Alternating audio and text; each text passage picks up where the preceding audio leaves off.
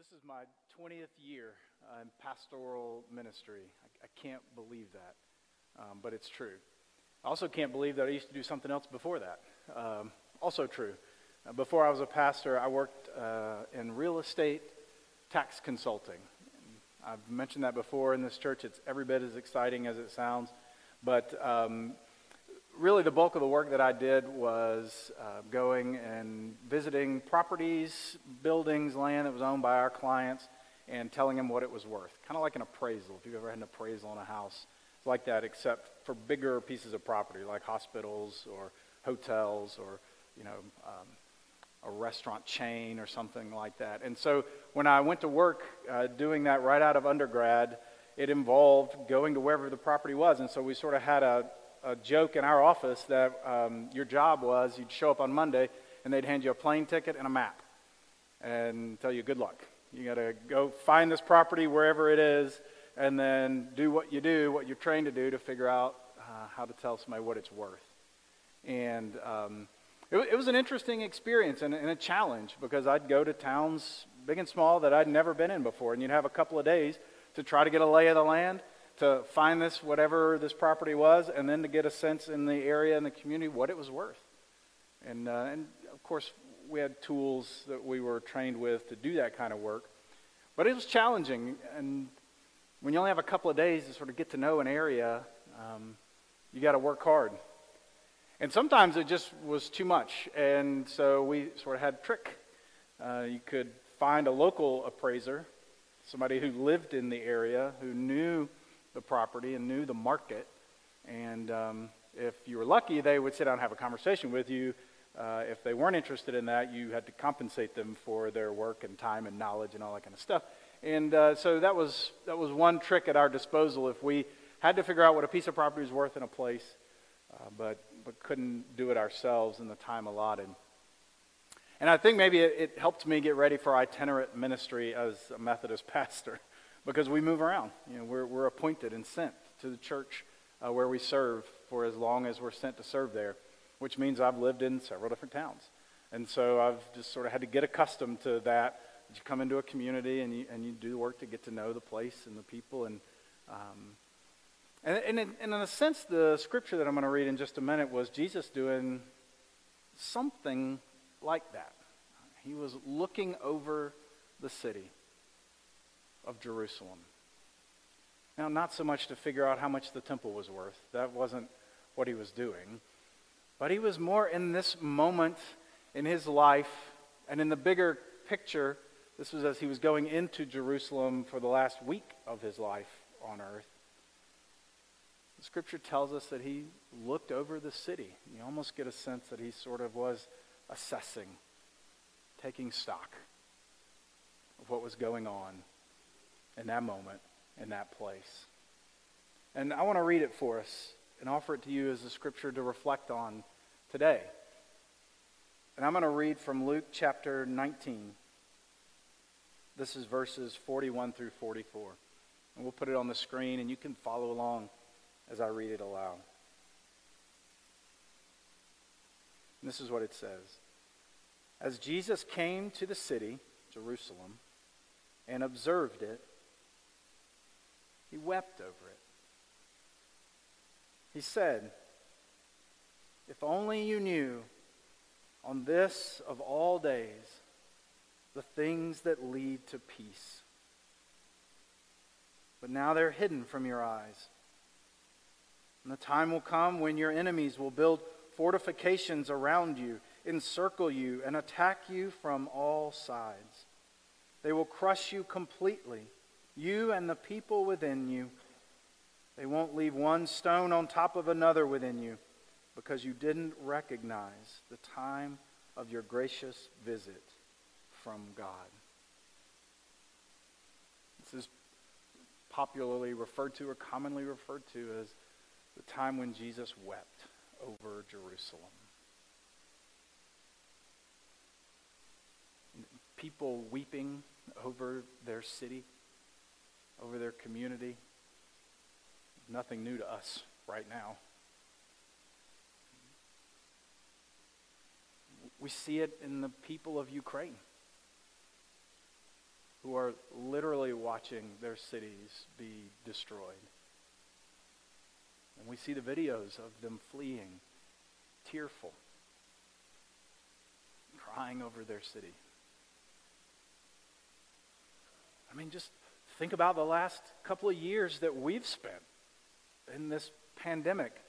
It was 2 years ago today, more or less, was the last time we worshiped together in the building pre-pandemic. Just think about what we've dealt with and seen in our community over the last couple of years, and the tears that have been cried over our losses. I mean, quite literally, loss of life, or loss of comfort, loss of any sense of normal, loss of connections. I mean, weeping over your city, weeping over your community should be something experienced by Jesus that is pretty easy for us to connect with and get in touch with right now. This season of Lent, we're focusing the messages on experiences of Jesus that demonstrate for us who he is and also what it means to follow in his way, the Jesus way. Last week, we looked at the time when Jesus was tempted in the desert by the enemy and considered what it means in a season of Lent to bring our own temptations, our own demons into the light, to name them. And because of the life, death, and resurrection, an example of Jesus, to know victory over them. And if you were here, we invited you to come forward and get a rock that symbolized those temptations that Jesus faced, and then to write something on it that meant the victory that Christ has given us there. If you weren't able to participate in that last week, we've still got one of those stations set up over here to my right. And it'll be here for the whole season of Lent. So anytime that you're in here, if you want to, or if you did and you want to do it again, you got another one. Just know that that is available to you this morning and throughout the season of Lent. But then we turn our attention today to this other experience of Jesus when he came up to Jerusalem and observed it, and looking over it, he was moved to tears. And I've said this a few times, more than a few, to people, friends, family, people in our congregation. Sometimes you just have to cry. And it's okay to cry. And Jesus cried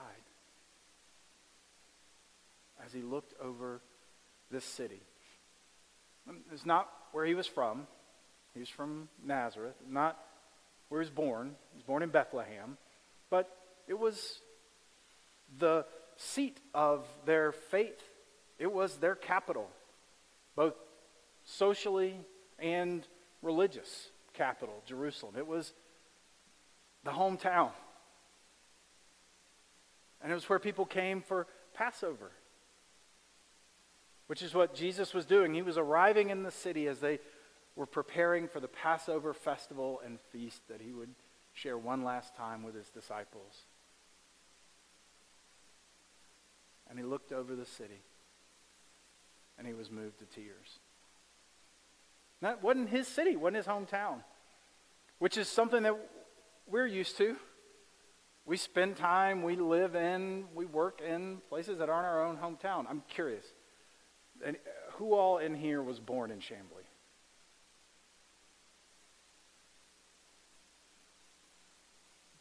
Another way to ask it, maybe. Anybody in here that was raised in this church?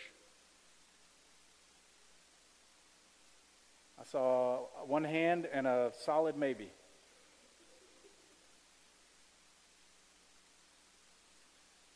Not your hometown. Not your home church. And yet here we are for this season together in the name of Jesus Christ, by the power of God's Holy Spirit, moving and working in our lives and in the world in ways we don't understand. Look, here we are. Whether in the room or online, here we are in this community that for this moment is ours. Not unlike Jerusalem was Jesus's.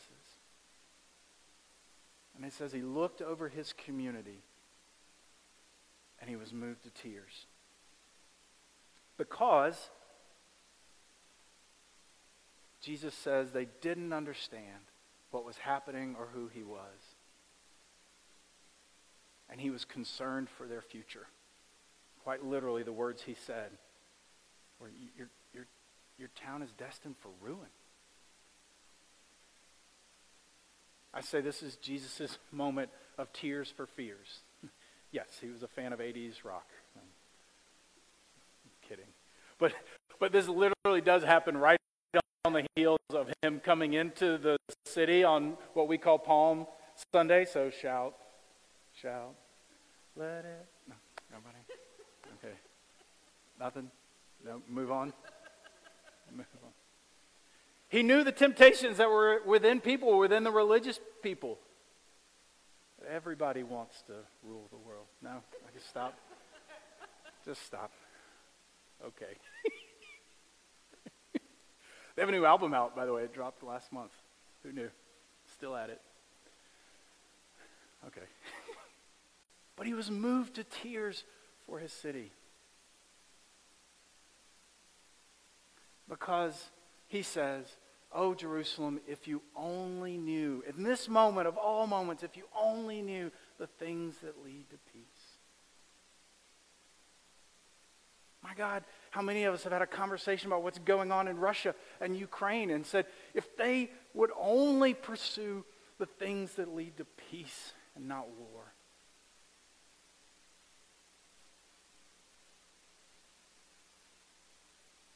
His heart was broken for his community, for his city.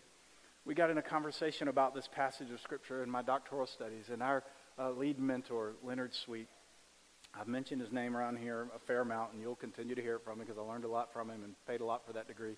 And we were talking about this particular passage, and he looked at us, the pastors, leaders of churches that were in this class together, and he asked a question that I'll never forget, and it's my turn to ask it of you.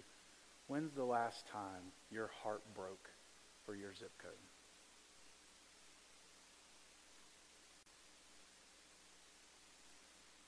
Stopped me in my tracks. I mean, I was there to get an education, to work on this dissertation. I'm thinking about what I do professionally and vocationally and leading the church and living my life. And he asked a simple but what to me was profound question. When's the last time your heart broke for your zip code? Jesus' heart was broken for his people, for God's people, the people that he was in this community with.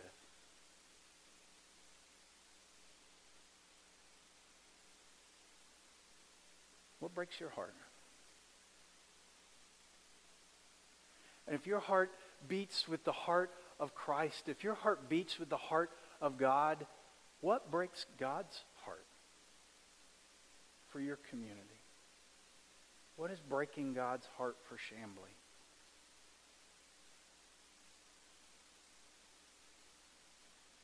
And what would it mean in this season of Lent, of reflection and introspection? A season where we consider the Jesus way and what it means to live and follow the way of Jesus. What would it mean for the church's heart to break for this city, for this community that we live in?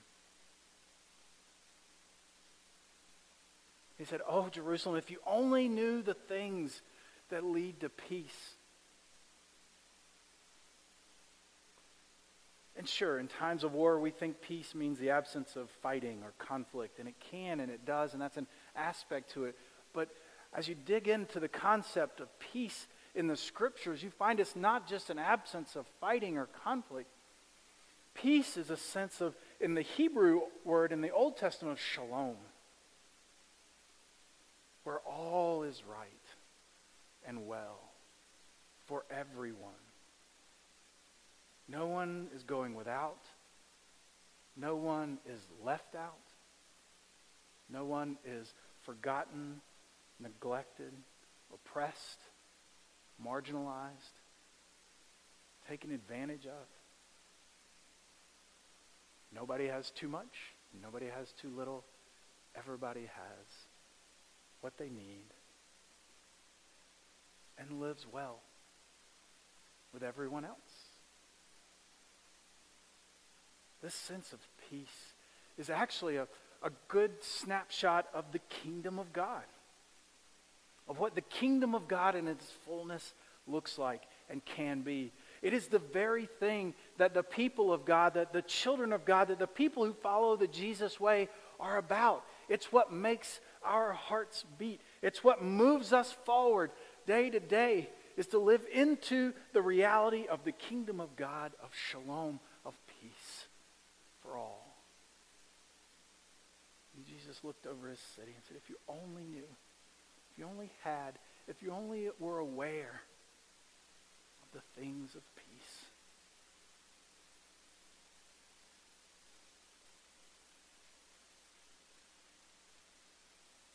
So when you look over our city, what do you see? Do you look over our city? Or do you spend, like me, maybe more time than you ought to looking down at the device than up at the people around you? I heard somebody say one time that, our devices now make us feel close to people who are far away, but can make us feel far away from the people who are close. Yeah. We got people right here. We've got a community right here that God has put us in and given to us and called us to bring peace.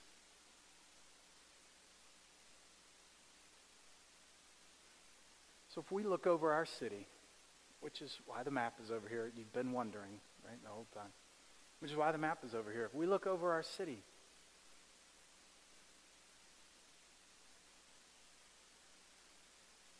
Jesus spoke a word of prayer over them for peace. What would be your prayer over our city, over our community? Now, we're disparate. I asked people to raise your hands if you were born in Chamblee or raised here, and we got, one hand and a maybe. And so maybe you're not from here. You may not even live in the city of Chamblee, but this is your church home. This is where we come together with one another, in ministry together. And so maybe you live somewhere else in the metro. It may be on this or not. You're going to get a chance to come have a look in just a second. I'm going to ask you to. Maybe you don't even live on this map, and that's okay. You don't have to live on this map to care about this community, to care about this city. For God to break your heart for Chamblee. What would be your prayer? If you had to hone it down even a little bit more this morning, I don't know if this would make it easier or harder, what would be your one-word prayer for Chamblee? For this community.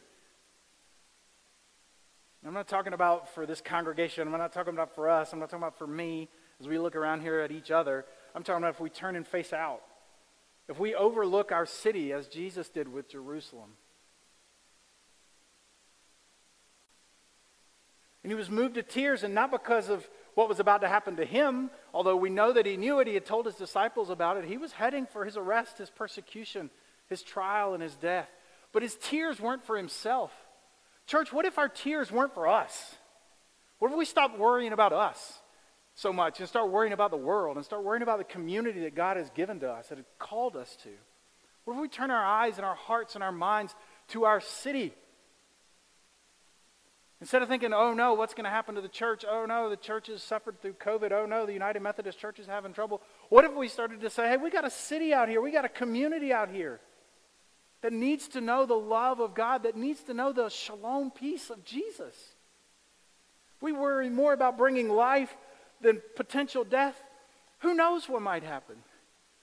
In the story of Jesus, it was resurrection. It was new life for him and for all of us, for eternity.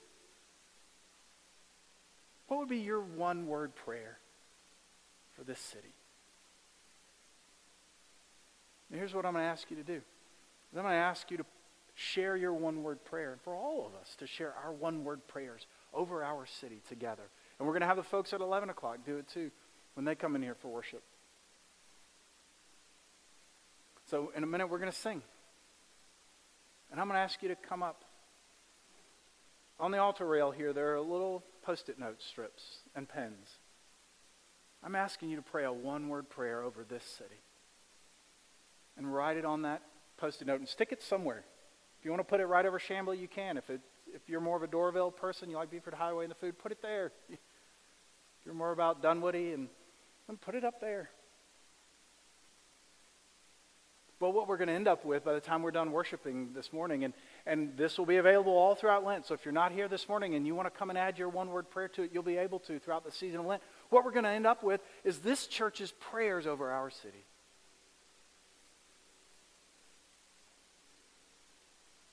So I want to ask you if we can start that right now. I want to ask you to pray with me. Just right where you are, would you let our community come to mind for you?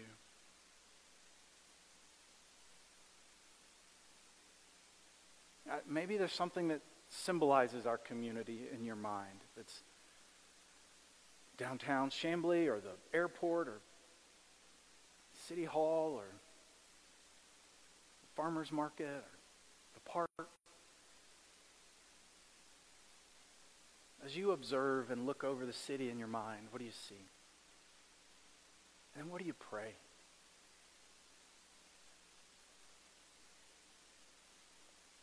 Do you know about the needs of our community? Do you want to know? Do you want to be a part of the work of this church to know those needs and address them?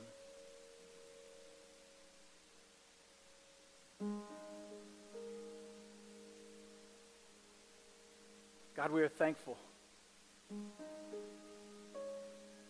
for who you created us to be, who you've called us to be, the life that you've blessed us with, and this vision for peace, for shalom, for wholeness, for us, for our city, for our world. Oh God, as we look at this map, as we look over our community, would you give us a prayer? Give us a heart that beats with yours for Chamblee.